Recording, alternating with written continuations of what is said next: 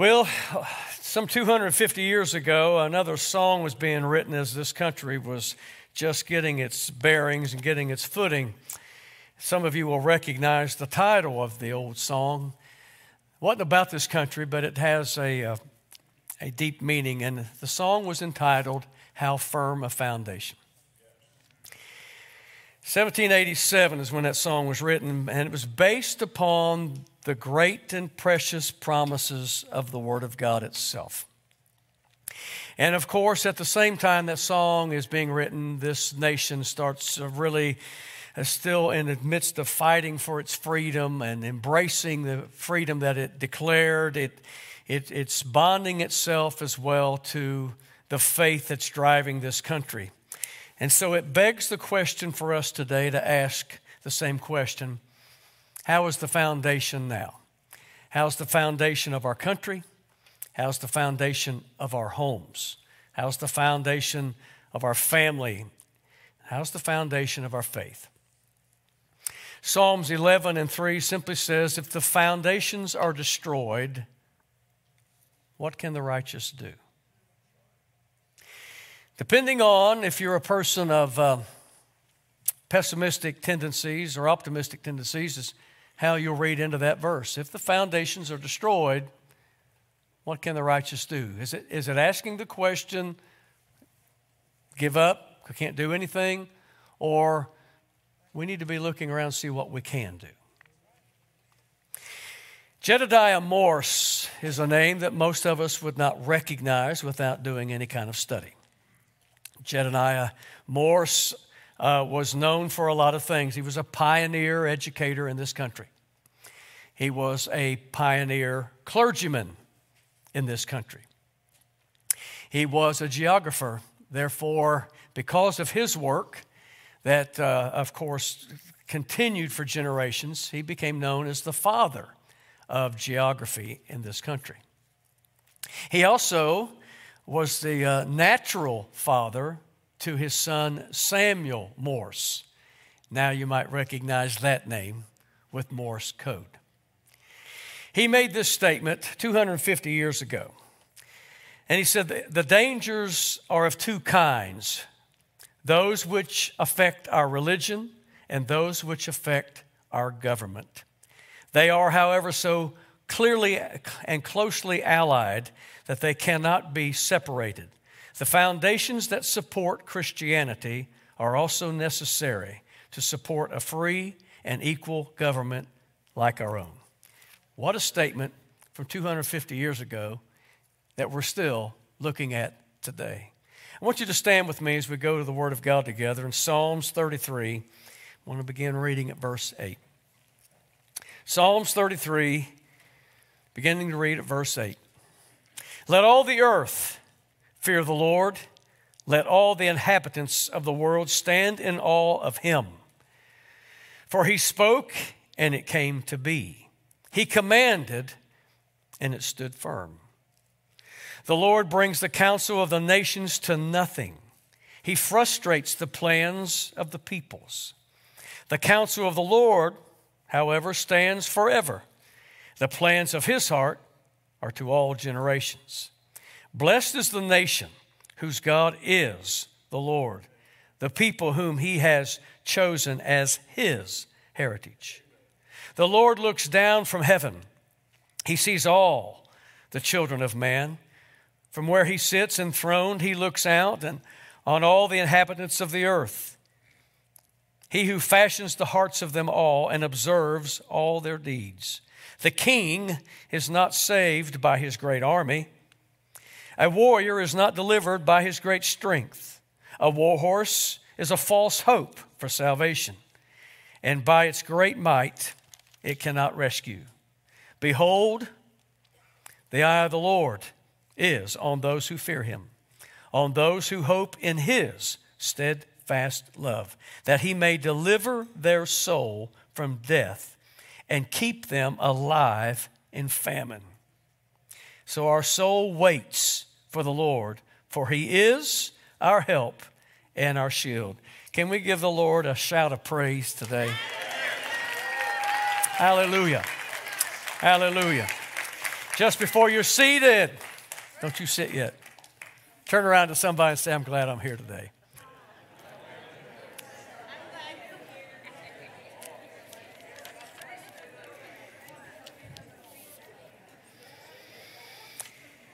You know, as a congregation, we embrace the fact that there are people from many different nations that live here now and make up the congregation of Grace Life Church. Many of you streaming as well can identify that maybe you weren't born in the United States, but this has become home. And so as we recognize that a little better than we did yesteryear maybe, we realize that even simple things that the Bible says needs to be pronounced a little louder. That is, God is not just the God of the USA. He is God of the whole earth. And He's watching over all of our affairs. This psalmist writes this, and we still have it before us because he knew that God is sovereign. And we praise God for His person, for His word, and for His works. We celebrate that. Many of us, if we had the privilege of turning around to a few, we'd find out there are some first-generation Christians, second, third, fourth, fifth, and right on. Many of us have traditions that's been passed down to us of our faith, as well as traditions that's been passed down to us as countrymen, as people of the United States of America. Some of you here today were born, of course, here, maybe in the hills of Tennessee. More than one.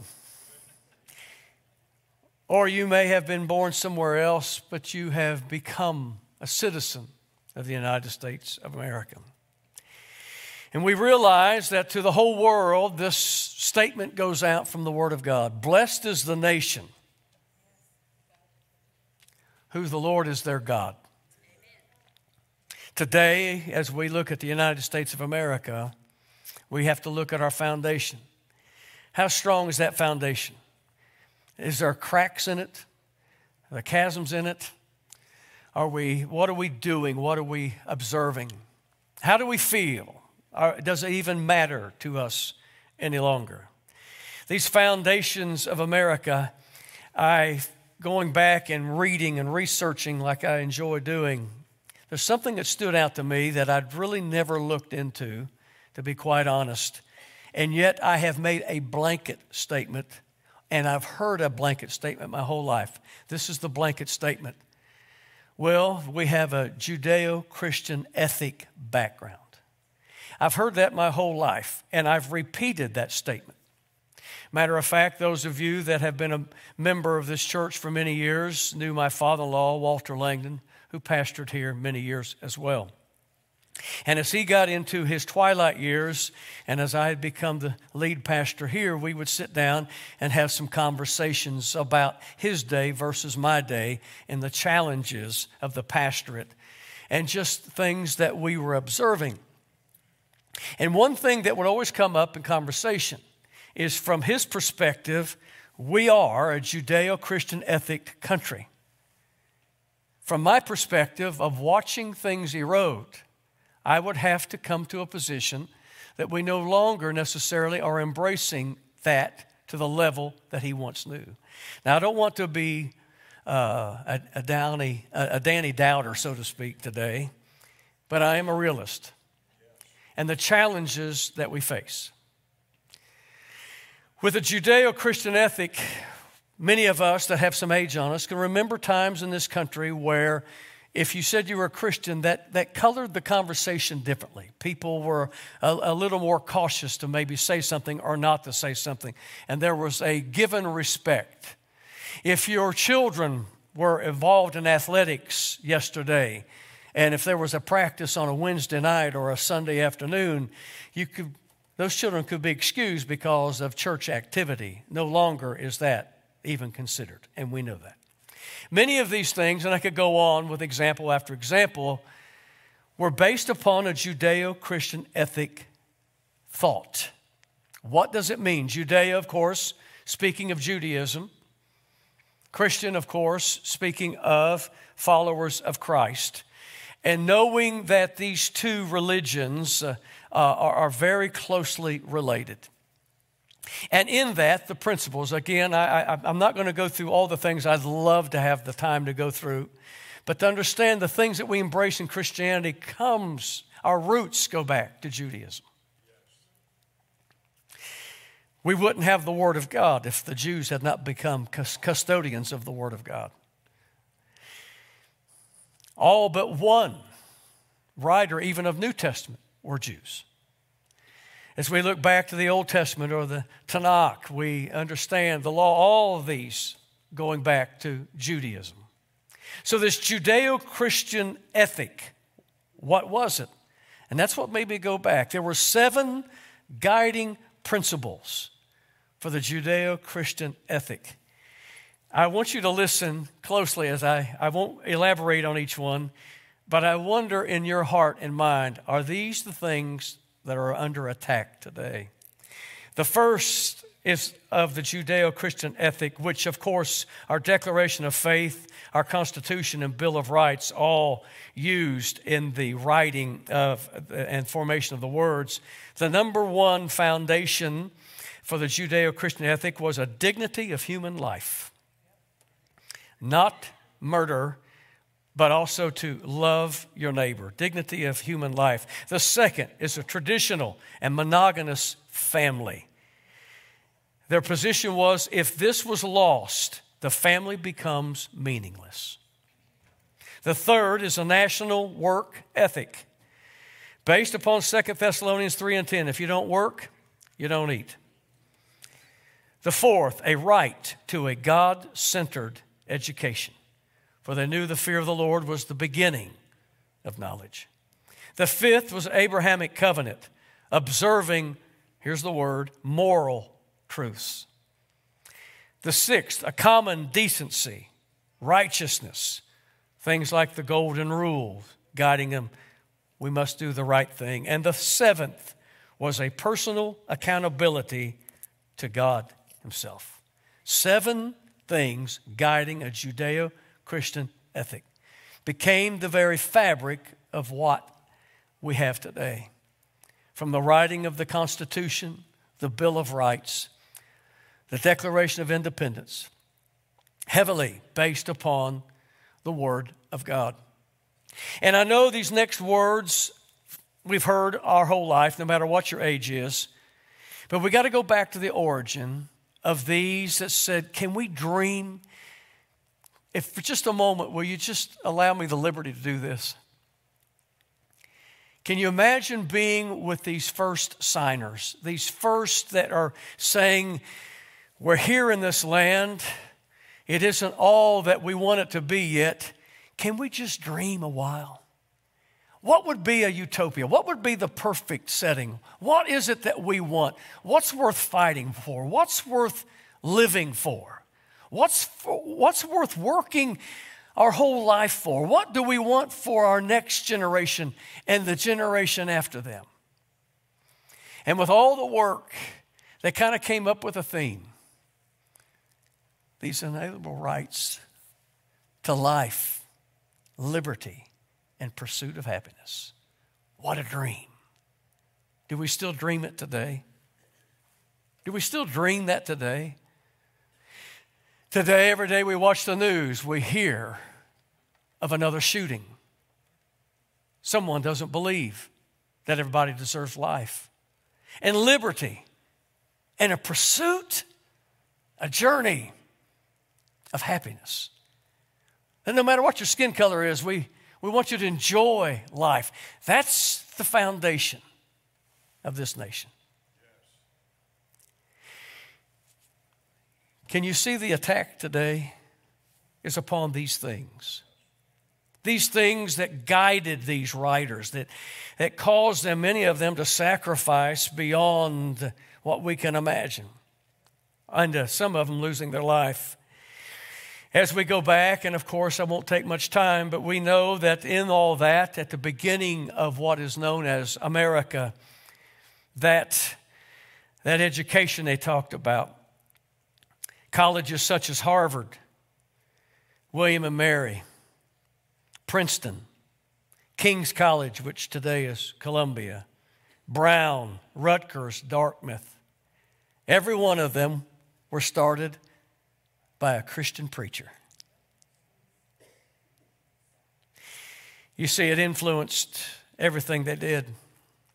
The New England Primer, the ABCs, the students would learn A by memorization. And this is how they were taught. A, and then they would recite, in Adam's fall, we all sinned. B, heavens, mind, and the Bible's mind. C, Christ crucified, for sinners died. That's how they learned their ABCs. Sounds pretty Christian, doesn't it? In the formation of a government. Today, as we look around and we still look to Washington, D.C., we know just looking around the things that may be easily overlooked now, the mall itself of D.C. is in the form of a cross. We understand Washington's monument. Again, I've shared this in the past. The very first thing that picks up the first ray of sunlight every day in Washington, D.C. is the cap of Washington's monument. It's an aluminum cap. Laus Deo, praise be to God. Every day as He allows sun to shine upon that city, the reflection goes back, praise be to God. As you even throughout going in the elevator up on the walls are scriptures all through that monument.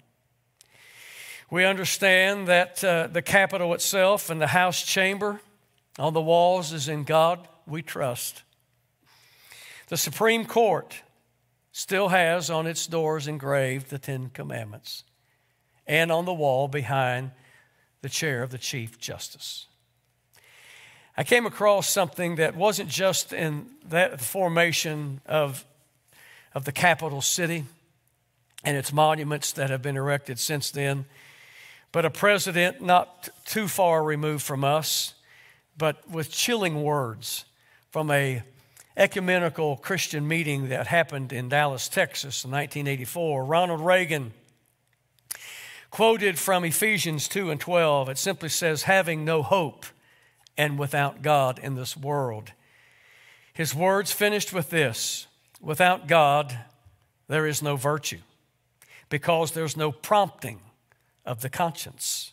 Without God, we're mired in that material, that flat world that tells us only what the senses perceive.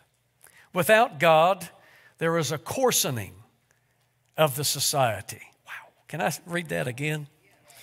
Without God, there is a coarsening of the society. And without God, democracy will not and cannot long endure.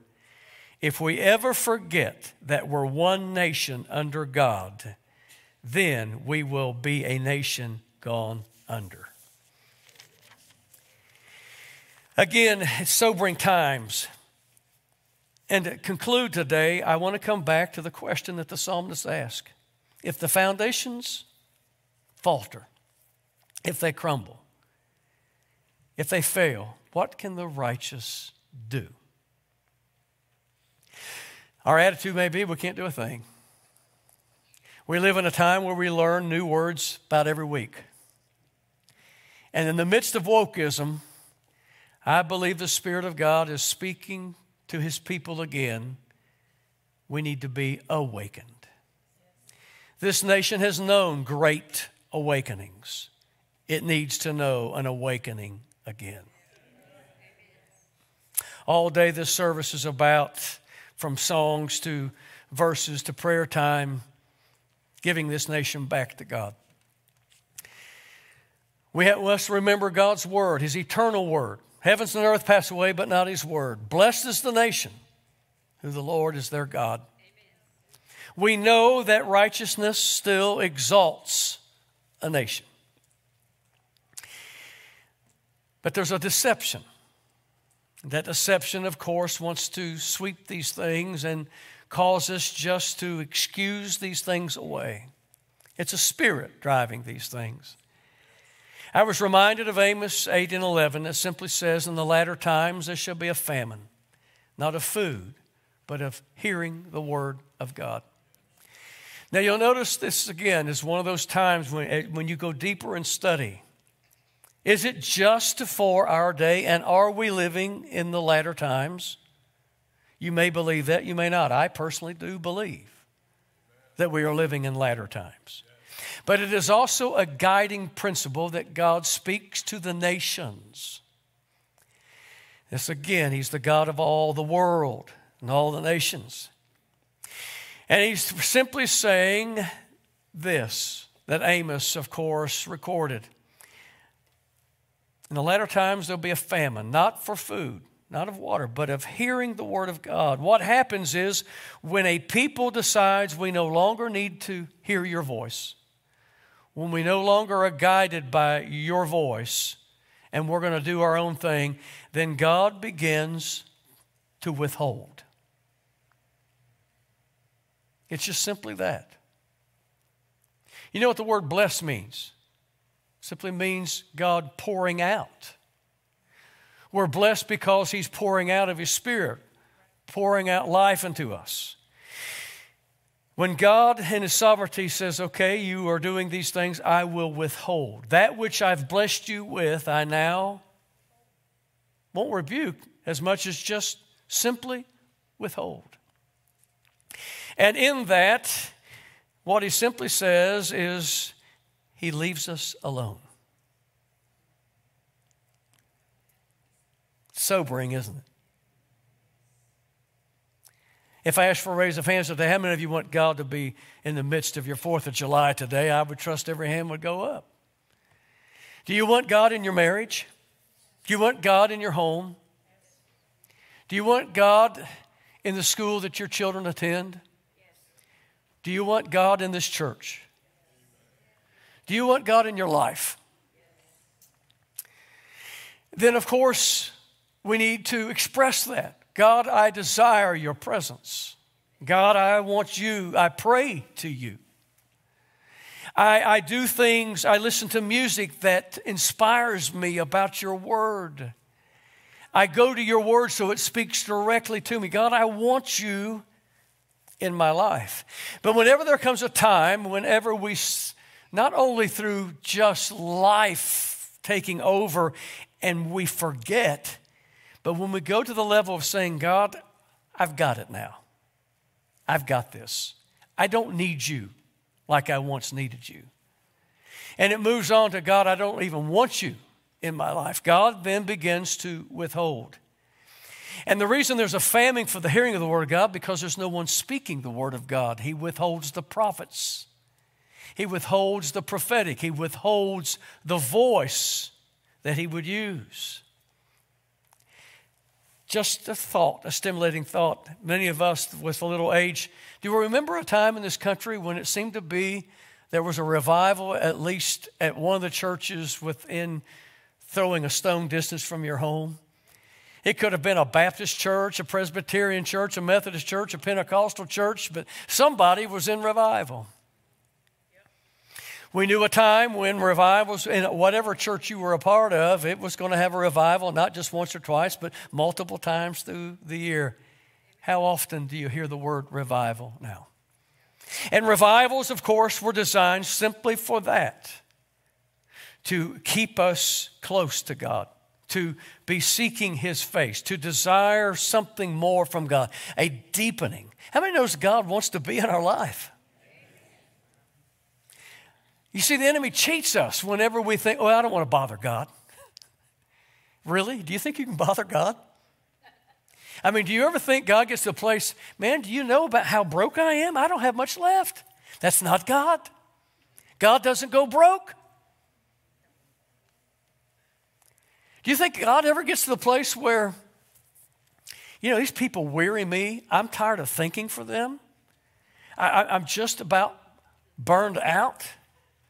We're talking about God who's never weary, who's never tired, who never slumbers, who never sleeps. We're talking about a God that is El Shaddai. He is more than enough. You see what happens to us? It's just so subtle in the foundations. Again, this withholding. And in that withholding, the natural happens. God leaves us alone to our own sinful desires and consequences.